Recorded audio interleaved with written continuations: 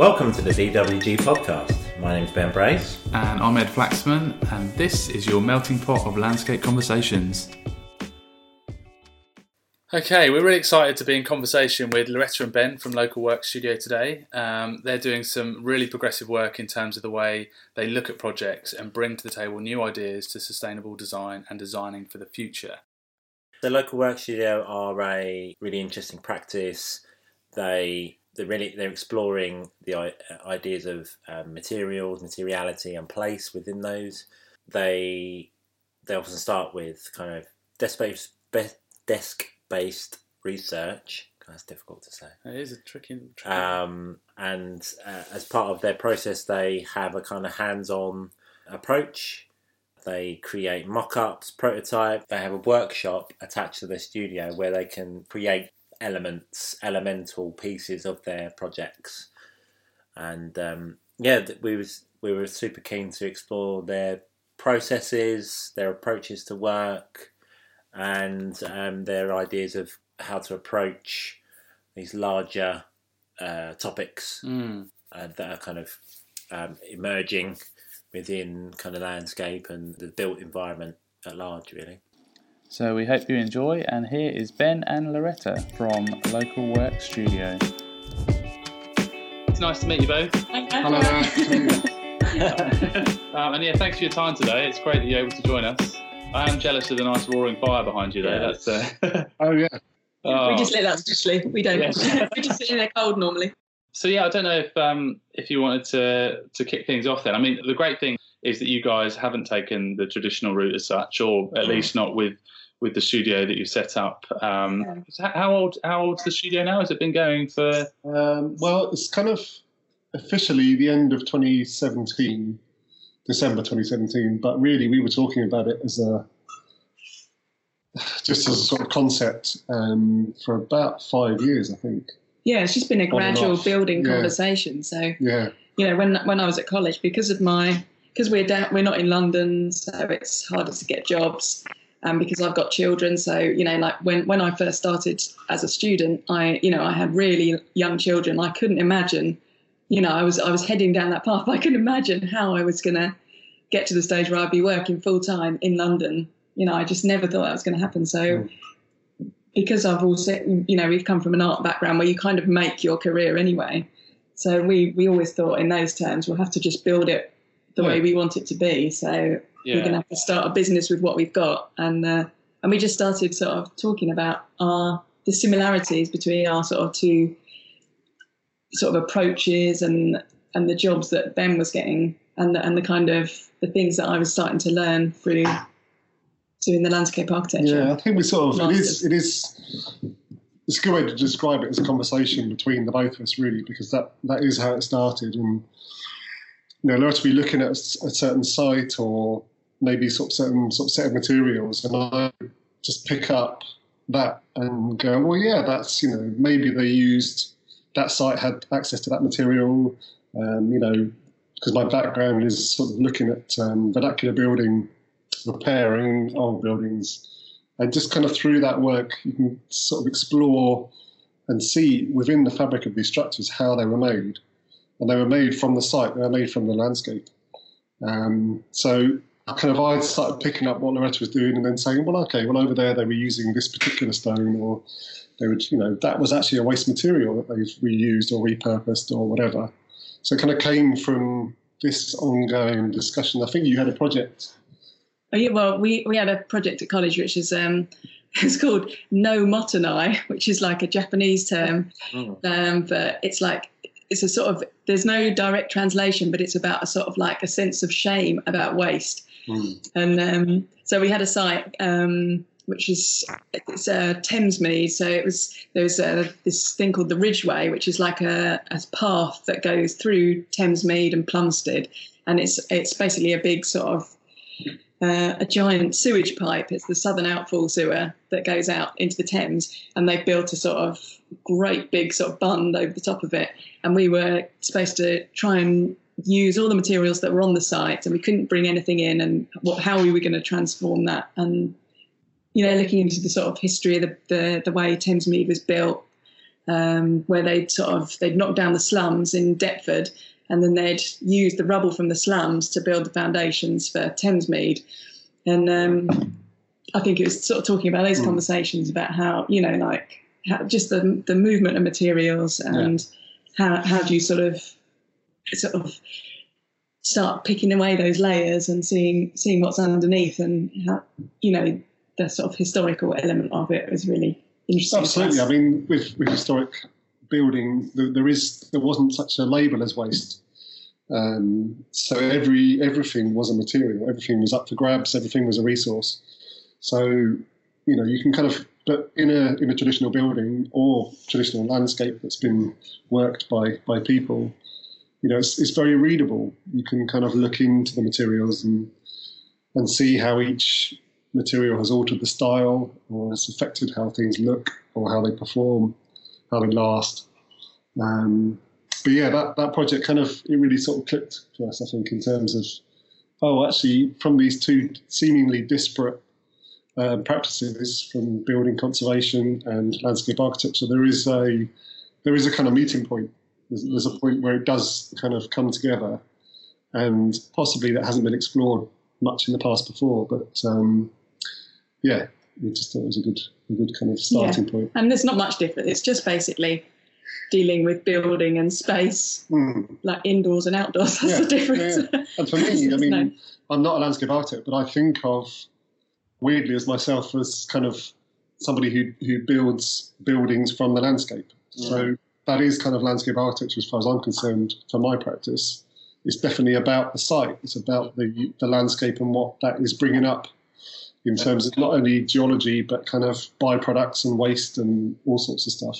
And does that very much come from your experience in working with sort of heritage buildings, where in their very nature it's about conserving the character, and a lot of that is through the materiality, isn't it? And with even planning restrictions lend themselves to that side of things, isn't it? Yeah, and it's about, I think for us, it's about, we're not trying to sort of do historical reenactment. Essentially, we're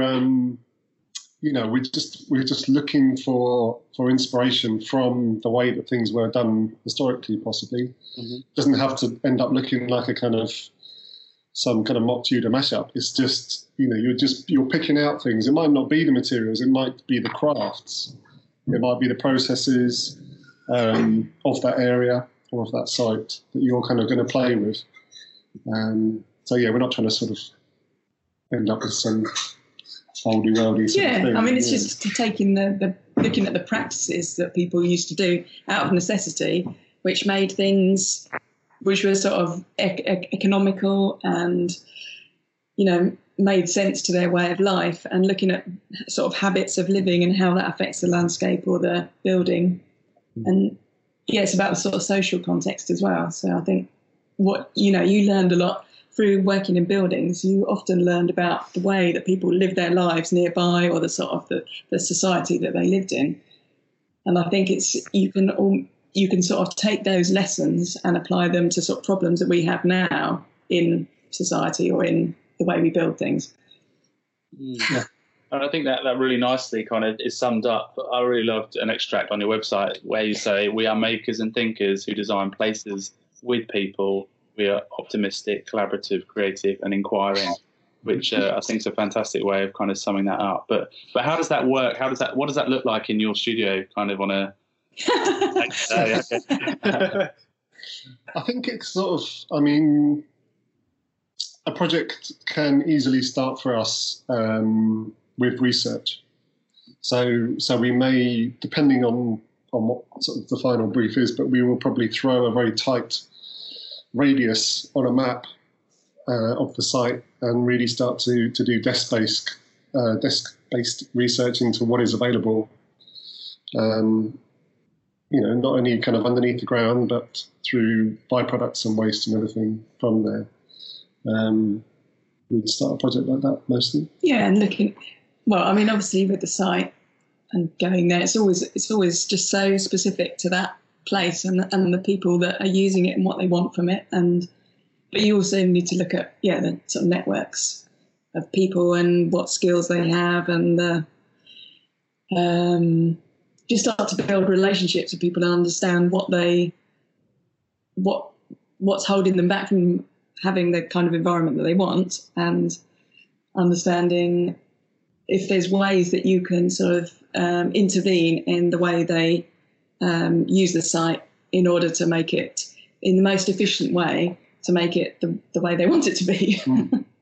It's sort of amazing how quickly you can kind of open up a seemingly barren site as well. It could just be like we've got a project at the moment where we're making certain materials to repair a building, and you could go to Travis Perkins or whatever and buy off the shelf materials, but really, we've actually just done it through one email, I think, has linked us to a whole network of local producers and also people who own woodlands in a specific area that we can tap into and use their products and go and get their materials.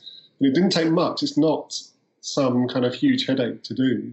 Things like this can open up very quickly and very easily, actually, we found. And the people who've been involved with, you sort of go out there and you think you've got to persuade people, but usually everybody's like, oh my God, this is what we've wanted to do for ages. We've just been looking for, like, for example, the wood. So we've gone to a wood that's like about 3 miles away from the site, and it's a community enterprise. So somebody has bought the woodland, and it's been, it's totally neglected, and they've started to use it and sort of maintain it, but they've only just started to find a kind of an economic way of using it. So they've been sending a lot of stuff to what's it called, biomass. Yeah, but they want to find more uses for it that have a relevance nearby, but they don't.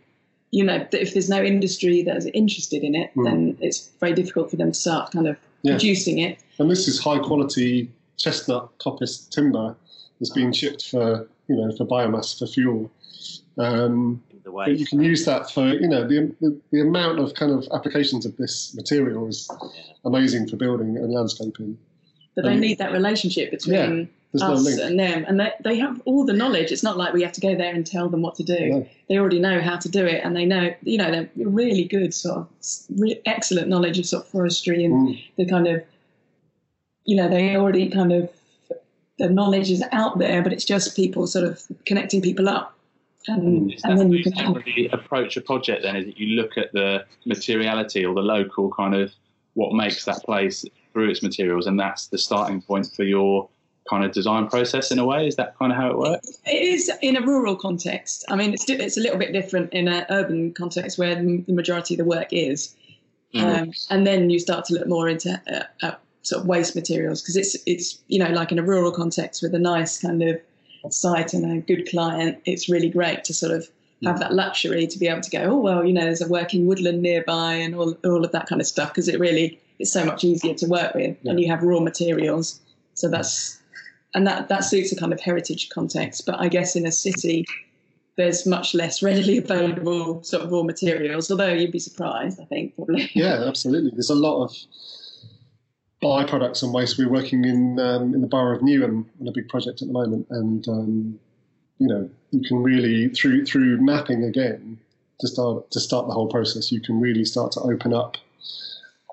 I think in the city as well, you get the interesting kind of vernacular crafts and kind of people who are making either kind of quite hidden, almost like hobbyists in their sort of circle of groups or whatever, making little things, but you can start to open up little networks of makers as well as kind of material. So there's these two sort of strands. There's the sort of raw material, but there's also the kind of the crafts and the making, which is there as well. It almost feels like you guys have filled that kind of niche of this catalyst between the raw materials and the makers and the doers, and you're kind of stitching those together, which like you say, Ben, there's always been that kind of undercurrent of people who are tinkering away in their sheds and things, and not necessarily really thought about applying that to like a bigger project or applying it to a bigger scale. I think that's a really interesting development, I think, for you, for construction and for also, projects that are coming online, definitely. Yeah, I mean, it's not an easy job, I don't think. It's like, but it's, I think we're sort of trying to start with kind of reasonably manageable projects and then trying to sort of learn the best way to do it and trying to sort of build up kind of knowledge of how to apply it on bigger scales. Because as soon as you start to get to bigger scales, then you have, as you know very well, the sort of time constraints and financial constraints, which almost this kind of approach lends itself to a more sort of incremental way of doing things, and that's very difficult to do on with large contractors, with all the kind of risks that are involved in big building projects. But I think because it hasn't really been done for a very long time, we just have to find a way of doing it that suits those people in the most easy way possible. And we're sort of doing that through different means as well, because there's a side of our work which is definitely maintenance and repair based, and that can be landscape. So we're working with a kind of community wild space in terms of the maintenance of that, as well as sort of built environment as well. So that can be kind of maintenance and repair can be sort of more manageable scale wise. You're not starting from nothing. You've got something there you're trying to maintain. But also on the flip side, trying to do new things from scratch as well. It's also with the way things are funded, so through capital funding rather than like we've worked quite a lot with local authorities, and because all their projects they get a big load of funding, and it's like spend it now and make sure it's low maintenance, and that's kind of it. That's the brief, and then to start to sort of maybe see if you can change the way things are commissioned or procured so that there's more of an emphasis on longer term care, really. On maintenance. I mean that's the thing. If you do have a maintenance plan in place, that gives you a much wider palette of materials to play with. If you're saying it has to be maintenance free, then you're basically dealing with bomb-proof plastic and concrete and whatever else. But I think there always should be. I think maintenance is a great concept that needs to be reintroduced to everything. Really. Maintenance is a critical element of the success of any project. Absolutely, it sort of hangs on that. Absolutely, I think we spoke about you guys filling this or creating this niche for yourself, and you're kind of like blazing a trail for new ideas and kind of these ways of thinking and approaches to work. We just wondered, do you feel that process is one that could possibly work in a more kind of conventional landscape architecture practice or an architectural practice? I don't know. I mean, I think it might be that landscape architecture practices or architecture practices will have to change the way they work anyway, with the sort of with targets for reducing CO2 and reducing waste. There's so much, all this thing in the news about the fly tipping, where kind of there's just been a massive increase in fly tipping because people are just they can't afford to throw things away, so they're just getting rid of it.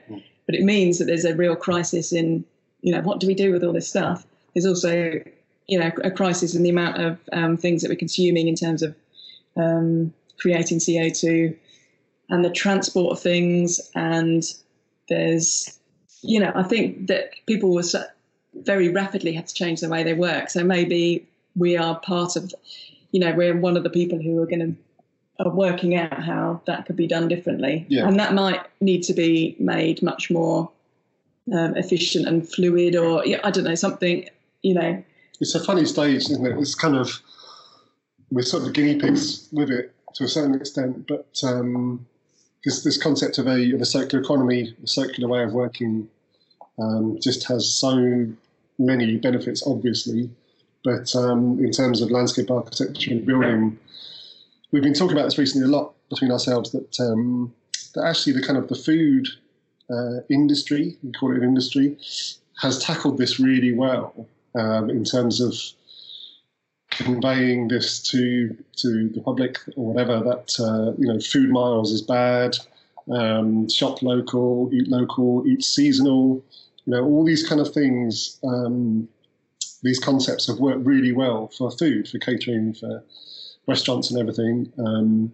But maybe sort of design, landscape architecture has not sold it yet. They haven't really done it as well as the food. Do you think that a lot of that's to do with public change of their sort of mindset? Whereas food, people are asking supermarkets, actually, I don't want my food in plastic containers or whatever it is. But when we buy a house, we're not saying, actually, what was the sustainable processes that went on into that house? What is the carbon impact of that house? And I think a mindset, isn't it? When the public start asking those questions, then developers are going to have to start answering those questions, aren't they? So I think maybe our industry is maybe a little bit behind some of the others, which is a shame. And it's practices like yourselves that are going to push that forwards. I think it's about kind of designing for deconstruction as well. Yes. So that is a big new concept. Well, not new concept, but it's a big concept that's coming through at the moment, and it is about the deconstruction of what you're making. So you have to plan for the future of it at the design stage. The majority of environmental decisions about the life cycle of a building or a landscape are made by the designer. Yes. It's not made by the consumer.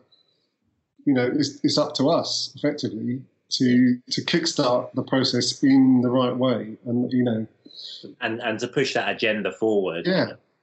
To our clients and to decision makers. Absolutely. I guess it's also to do with being accountable and making that whole thing transparent. So having to measure how much carbon impact there is for all the buildings. And I guess the more people who adopt BIM in their sort of practices, as that becomes something that's like just normal, every sort of large project has to have that sort of level of understanding of what's coming in and what's going out and what the impacts are. I think then that's the point where people will start to sort of go, oh God, we've got to But that's a sort of an interesting thing. We started looking at a larger project recently and how we would work with some engineers to sort of make our vernacular practices somehow kind of how do you make a sort of BIM model of an old kind of framed barn and then start putting modern things inside it, and how do you sort of get all the kind of information about those things which are not standard. That's a really interesting thought. How we can, that we're almost ahead of the software, in terms of thinking about the circular economy, and that example you just made there, we're kind of stretching the capabilities I can see of the software already. So we're going ahead of the software. If we're thinking, in terms of reuse of old buildings and things like that. So that's a really interesting thought. I'm gonna mull over that. Absolutely. Because if you're talking about, say, you wanted to use wood from a forest that's nearby, but everything that you're getting is non-standard, and how do you put that into like a kind of a program like that, and make everything has to be exactly the same to there's tolerances, but that's a little picking up on that circular economy idea. Is it because we make things so bespoke, and historically because buildings are so bespoke, that makes it almost more difficult to then take that material on to another use entirely, and whether we need more standardised materials and standardised sort of almost sizes of materials, but then that takes an element of design out of it. So it's a really difficult... It's tricky. Yeah. I think one of the main things in terms of circular economy and therefore deconstruction of whatever you make, you have to make sure that you're not permanently fusing materials together. So, if you're making something unrecyclable, You want to keep the raw materials separate and separate enough to be kind of deconstructed. Yeah. If you start kind of chucking them all in a big kind of vat, boarding it up with plastic, and then casting bricks or something, go, oh, it's recycled plastic with, but then you can't kind of take that apart in the future. You've kind of already made it last forever in a nasty state. Yeah. And I think a lot of that comes down to that manufacturing process. And interestingly, I was listening to a podcast recently, the Developer Podcast, and they had a really good way of saying that if a manufacturer develops a light bulb to be sold as a single-use light bulb, they're going to do it for the cheapest possible process, the cheapest materials, and have a short lifespan on it because they want the buyer to buy another one in 2 years' time. Yeah. If they rented that light bulb, they'd make it from the highest possible quality and they'd want it to last as long as possible because they get long-term revenue from it. Could we rent material in buildings and then buildings then become a bit of a material bank for the future almost? And that's a way of looking at it. So it's getting the manufacturing side, the end-use side, everything working together, isn't it? And I think that's where this way of thinking is starting now and in recent years, and it needs to then move on to mainstream, doesn't it? So I think that still, that kind of whole concept actually applied in the olden days. Like a building, you would never sort of just knock a building down, chuck it away, and then start again. It was always a sort of like a material store. It was a bank, yes. That's actually, it's only just this kind of interim period where we've slightly lost our minds, and we've got, we've got to kind of find a way to do it on bigger scale to standards, but at the same time be flexible enough that you don't need to standardise everything to the point where you can't work with it anymore. You can't reuse things. I mean, there's some really interesting things happening sort of in the world of kind of making as well, where kind of it becomes the transportation of materials is obviously a large problem. So there's one company that has a range of furniture, but when you order it anywhere in the world, it is made by your most local maker. So the designs are downloaded straight to some guy down the road, and he makes it. It's not that it's all being made in one location and then shipped. There are kind of ways of doing that. There's ways that buildings possibly can be kind of made and processed up from the site rather than elsewhere. So there is some interesting things happening at the moment. And it's also about making it palatable for people. So that, there's a company called Rota in Belgium, and they're really sort of massively involved in the sort of in strategic plans for Northern Europe in circular economy, but also they have a sort of branch which is called Rota Deconstruction, and they take whole buildings and not sort of like nice old buildings, but like horrible kind of noughties and 90s buildings and kind of deconstruction. But they find that they try to sort of sell the whole building, the contents of it onto a new building site, but they also have to kind of almost repackage those materials so that people feel like, oh, I'm buying a new thing, so they put them in sets of 6 and they put, they put a little instruction thing on, it's making it so that almost kind of standardizing again and making people feel like they're getting a real thing, not just a load of rubbish. But they're taking apart down to a very minute level as well. They're taking the electric switches apart and selling the screws and everything like way down. Not just the interesting bits. So that's it's a really good model, I think. Absolutely. So we've spoken about materiality of the project, things like that. So your kind of approach to a project is very much driven by what you find or what you can find. I'm quite interested to understand what sort of the conversations with clients that you've had. Obviously, the clients are probably self-selecting and they're very much up for this. But have you had any difficult conversations with clients or conversations with your clients that have made you think slightly differently about your approach?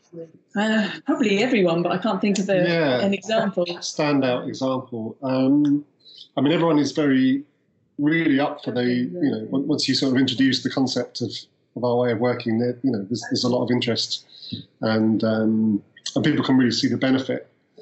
I think it's been down to us to kind of prove that it can work as well. So that's been very important in that process. Yeah, I think it's demonstrating in an approach that's quite new, demonstrating that it will work for people is really hard. I think it's convincing people to take a risk on something. There is a slight risk, but you kind of it's kind of showing people that you can actually produce something that's really quite beautiful. It doesn't look like kind of junk art, or it doesn't look like kind of I don't know. When you sort of say to me using waste or byproducts, there are certain kind of pictures that come into people's minds, and to then prove that you can make something that is very bespoke and new and beautiful and everything. That's been really great to sort of see people react to that situation as well. And even when you start talking about kind of, we did a project using oyster shells from as a waste stream from restaurants in Brighton, and repurposing them into tiles for cladding for a building. And this was really just based on a historic technique. It wasn't something that we invented. This was used by kind of communities around the world. But to kind of bring that back to light, it's a really good story. And but alongside that, visually they did look really nice as well. So it was a good outcome. I think a lot of people are attracted by the idea of also the social value that might come out of our approach. So the kind of,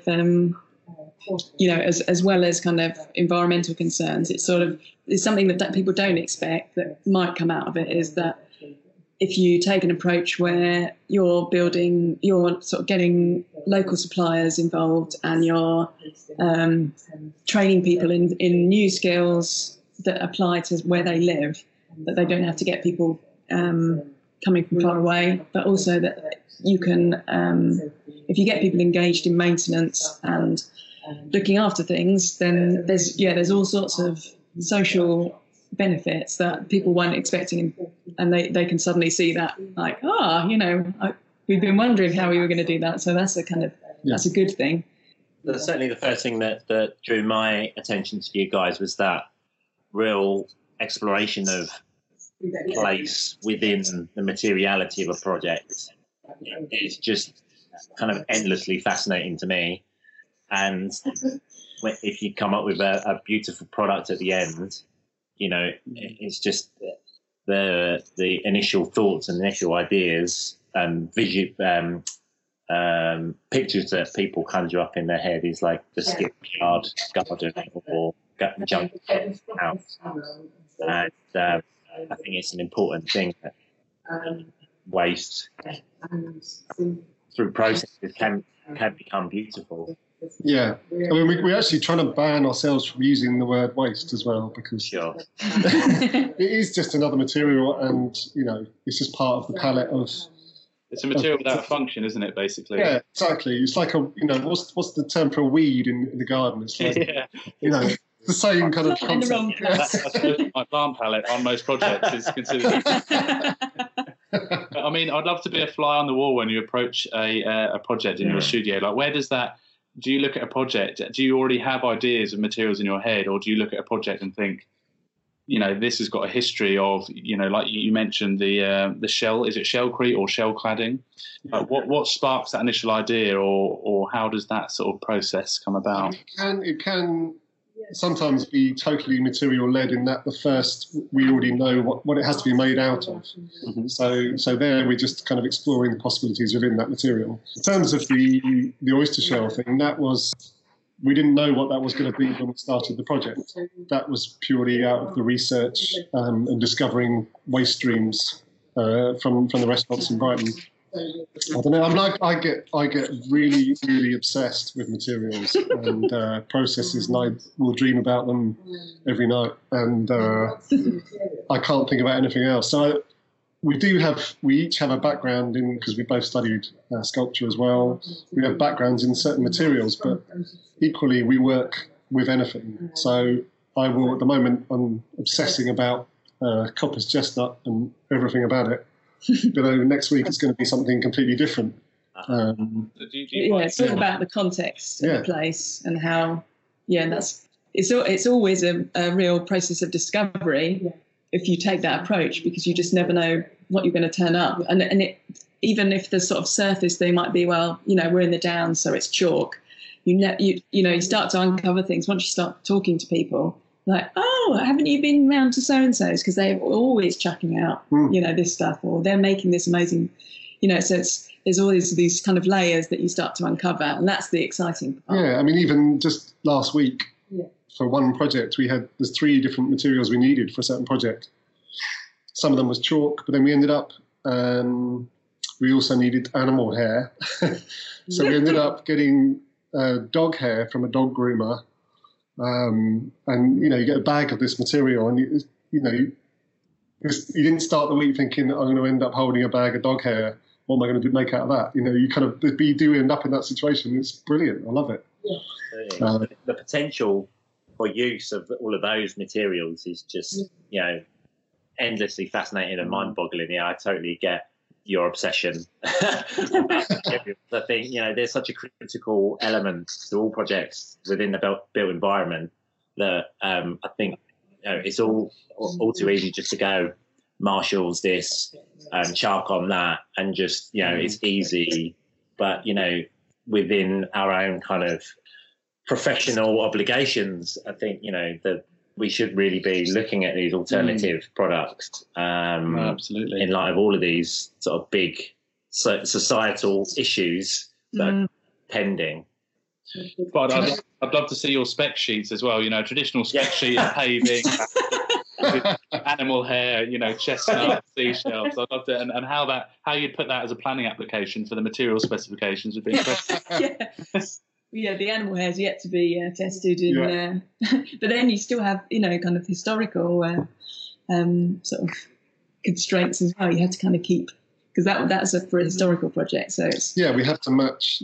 That's part of conservation work. You have to match what was there, and they did often use quite freaky materials. So that's it does throw up stuff. But it's good to sort of challenge those, I think, as well. Oh, definitely. I think what we want to do is take the best of all that kind of stuff and try and sort of apply that to a modern situation. We're not total sort of Luddites. We can use a spreadsheet. Yeah, we are slightly analog, but yeah. Actually, one thing, you were saying about the conversations with clients, and had we sort of come up against any difficult conversations, and quite often it's more like when people don't care about the context at all, and they'll say, I saw your oyster shell thing. We just want some, and they're in like, I don't know, like Birmingham or somewhere, and they're like, we want them really quick. And can you make like, like 40 square meters, or like they just sort of haven't quite got the concept of that we work with what's sort of available nearby and what makes sense for the site and for the people that use it, rather than they just want a product. Yeah. And I think that's something that we do come up against, is that people think that maybe we're product designers, we make materials for anywhere, and they say, can I have some of your stuff? And they don't, so I think it's for us that we've got a real we have to make sure that people understand that our approach is based on what's right for that place, rather than That's definitely what looks fancy. That has been a major issue. I mean, we do get our products, if you can call them products, or our features or our materials tested, so that we can back them up with, we can prove that they are kind of able to do what we say they can do. But once that's done, that's parked. We'll be on to the next job will be a different material. So it's that has been an issue, is that people want to replicate that product somewhere else. That won't work. Well, it's going to totally defeat the object. Yeah. Definitely. And that kind of picks up, you mentioned about kind of your previous kind of experience, and then very much in the construction and the nuts and bolts of these materials. But I just wanted to pick up as well, you mentioned about placemaking, and you've done quite a bit of work on placemaking and vernacular. Do you think that's very much part of the course, so the harmony between those two elements? Yeah, definitely. I mean, it's I guess the sort of placemaking that I've been involved in is in cities where you're trying to get people involved in designing a place, and also, I mean, we've started to do things like what they call co-production, so getting communities involved in actually producing stuff and working with materials and making stuff for the public realm. So I think that's a really nice sort of balance to have between this really sort of intense materiality and we're going out into the woods and making things, and then having to balance that with really sort of diverse and sort of large communities and big contexts, and how do you make this kind of like oldie worldy stuff relevant to these people who have a lot more other things going on in their lives and concerns, and how bringing those two things together is a real sort of, I mean, I'm not sure if we'll sort of succeed on that, but it's just, it really sort of informs our practice. It's really good to have that kind of reality check from, these kind of really dense urban situations, and how do you kind of get people sort of more in touch with how they live are made, and the consequences of building and construction, and how they can sort of get involved in that, or how they interact with that. It's kind of giving them ownership of their environment. Yeah. If there are materials kind of coming up from a community, if there's construction work going on, they should have access to those materials coming up under their feet, literally, a lot of the time. They need to. It'd be great if people can understand how things are made. Realise the sort of potential in these raw materials sometimes that are kind of being excavated and then highly kind of high speed taken away somewhere. But it's also that thing about connecting with networks, and it's a two-way street. It's not just us coming on going, this is what you can do, and this is, you need to learn this and you need to do this. It's more also finding out what people already know. Yeah. Just making the best, sort of making the best of that. If they haven't got those opportunities, you can find a role as landscape architects or wherever, to enable those people to apply their knowledge and their skills and about their context and where they live to the construction, the design of it. Yeah, I was going to ask, through that process, have any stories emerged through that sort of community process that have kind of set you down a different route to what you kind of set out to? Oh yeah, there's always there's always people sending you, bringing you up and saying, actually, it's not like that, it's like this. But definitely, I think people, in terms of making, people are much more able than they think they are to make. They sometimes they haven't kind of ever picked up a tool or ever thought that they could even own a drill or use a saw, but they, it's quite empowering to see people changing their local environment and realising that they can actually get involved in that sense. Yeah, some of the a lot of like sort of women's groups that we've worked with have really enjoyed that sort of permission to get involved with power tools. Yeah, loving it. But I guess quite often, if there's I did a project in Barking, and it was in the sort of area around Thamesview, which is kind of a bit more of a sort of isolated part of Barking, which is separated by the A30, whatever it is. No, the A. I can't remember, the big A road. A30. And there's a huge sort of industrial estate that sort of rings that, and a lot of the people who live there work in those industrial estates, and they work with, really sort of mass-produced materials like concrete, and sort of learning from the way they work, day to day in their industries is actually really sort of informative. And, things like the amount of sort of waste concrete that gets brought back to sites after. So they go to the building site and they have to bring stuff back. And what do they do with that waste concrete? So just talking to people who operate in those sites, or who like they drive the concrete mixers or whatever. That's at a very large kind of, scale as well. Yeah. It's realise the byproduct or the waste of that. Yeah, so often the people who seem like they're not the designers or the architects, but they know exactly what's going on, and that can be really sort of informative. So it kind of sounds, your process, I'm just trying to picture it in terms of, I guess, more conventional landscape architect practice. Know the local, that site, and look into the local kind of makers and local materials, and that's kind of how, on any scale of project, that can really be the key to I guess, the process that you use really to taking it forwards. A lot of the way we work has also been informed by my work with the decorators. Okay. So they sort of work on mainly temporary urban design projects where they're brought in usually into situations where there's some sort of transition from one state to another. So there might be a sort of development happening, or the local council want to change the use of a street or something like that. And the way they approach sort of engaging with people is they try to sort of avoid the situation where you have, you go in and put some pins on a map, or you do some post-it notes, and that kind of standard consultation process, which is really people are already a little bit tired of, and it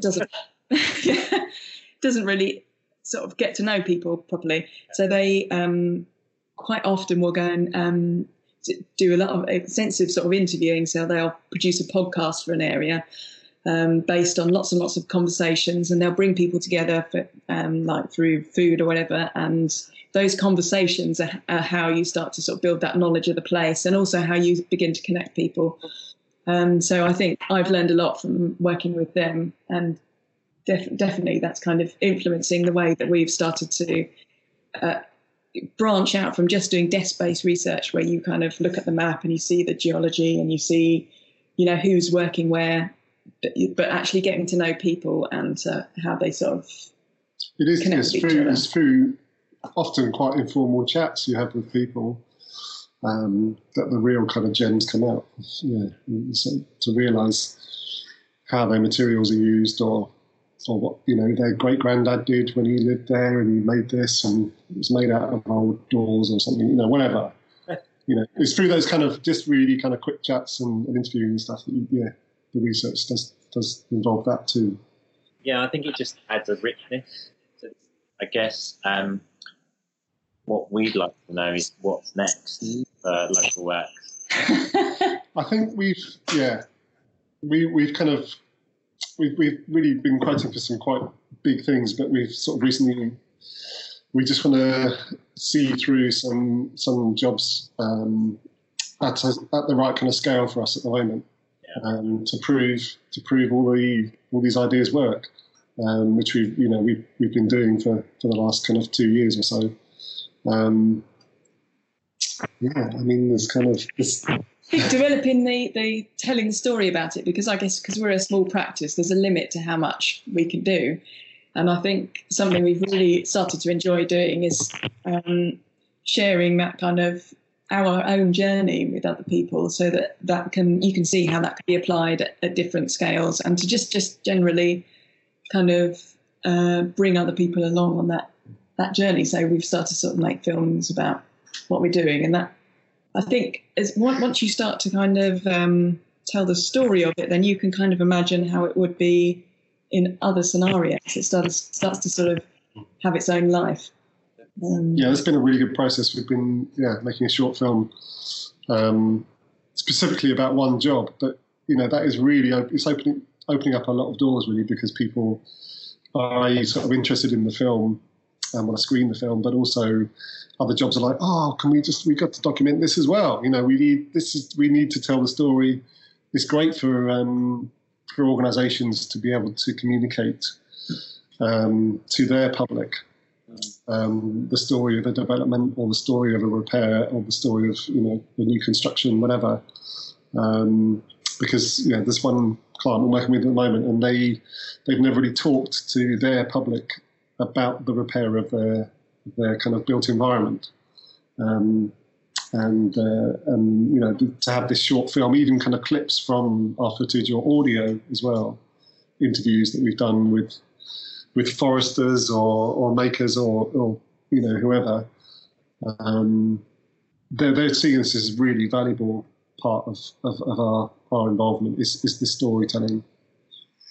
And I suppose the other thing is that sort of developing our strategic approach, because I guess, you know, we're getting a lot of interest from councils and things on how, and this is something I know that their public practice are doing, where they're trying to see how circular economy can be applied on a sort of council level.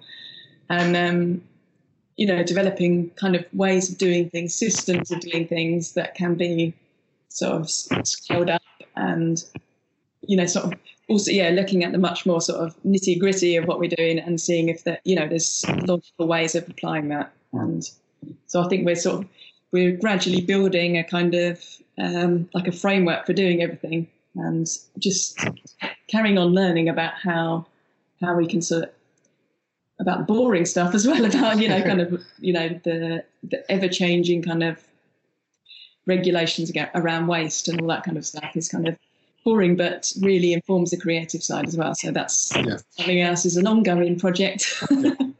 But the result of your work and you know, communicating your process is that, you know, lots of other designers are hearing that message, and, you know, it's the small changes that they can make on a day-to-day on their projects that reflects the work that you're doing, that is going to be that catalyst to hopefully significant change. There's definitely going to be watching the space with you guys, because it's really, really interesting work that you're doing, and we were super excited to speak to you today about it. So no, thanks for that.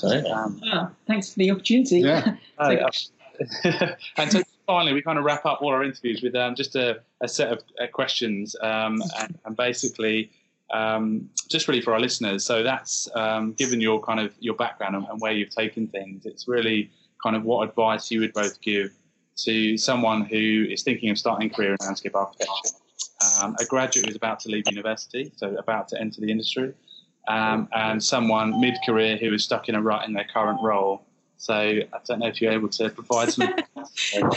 I'd probably say, I mean, I don't know what I would advise a mid-career artist. I'm not sure if I would like deign to sort of lecture somebody on what to do on that front. But I think in any case, it's sort of about, I mean, if you're just starting out, it's about immersing yourself in what you really love and, you know, kind of learning, not restricting yourself to sort of looking at just, you know, landscape architecture projects. You know, you should look to the wider world and follow whatever is kind of drawing your interest. And probably if you trust your instincts on that, you'll find a kind of a path that really sort of you'll do well in, because you're kind of following your own kind of interests. I think that's true. And even if, you know, everyone at the start of their career will have to do some mundane seeming projects, but within those, you know, you can glean some good out of something that's seemingly mundane, and through that you can then kind of prove to people that, you know, you're looking at a new way of doing something, or you have something different to give. Yeah, I suppose it's about deciding what you want to do, isn't it? So it's different for everyone, but, you know, if it's a good idea to really think about what kind of person, what kind of landscape architect you would like to be in the future, how you think it should be, not just kind of signing up to, you know, be a CAD monkey for the rest of your life. Just, you know, if you think it should be a certain way, then you could try to tailor your career in that way. Go and find the kind of people that you admire, the way they work, and if, you know, just learn from anybody who's cool and ignore the rest. Yeah, but I think it's such an exciting time to be part of it, because it is changing. The industry is changing. All industries are changing. They have to change, and that's just throwing up loads of different ways of doing things. I think it's a really interesting time to take it on. Couldn't agree more. Sorry, we probably haven't got any really wise words for that. That's perfect. Yeah.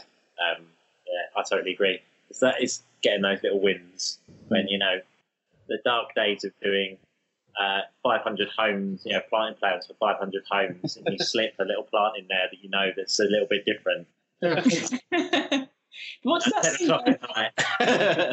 thing where they used to in old buildings where they like you've uncovered things, you've taken things away from, so you dismantled a wall and you found like people have sort of written things underneath, so somebody's there like, I'm doing another wall, and they've written secret messages. There's all sorts of crazy old graffiti behind everything, all these different layers within a building.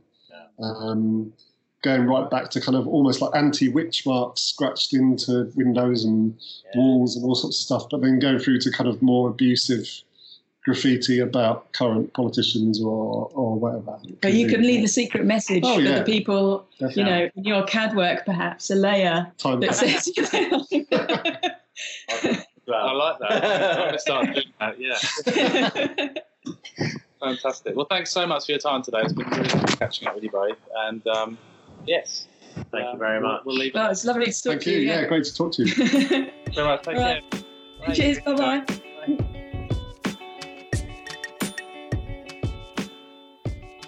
Okay, so that was Local Work Studio. I think we really enjoyed that chat. Yeah, absolutely. A massive thanks to Ben and Loretta for giving up their time to give our listeners a great insight into a really new and innovative way of approaching a project, and one that really speaks to these as I said in the interview, these kind of larger issues that are becoming more and more apparent within our work, and things that anyone involved in the built environment needs to respond to and have a sort of plan of action to address. Absolutely.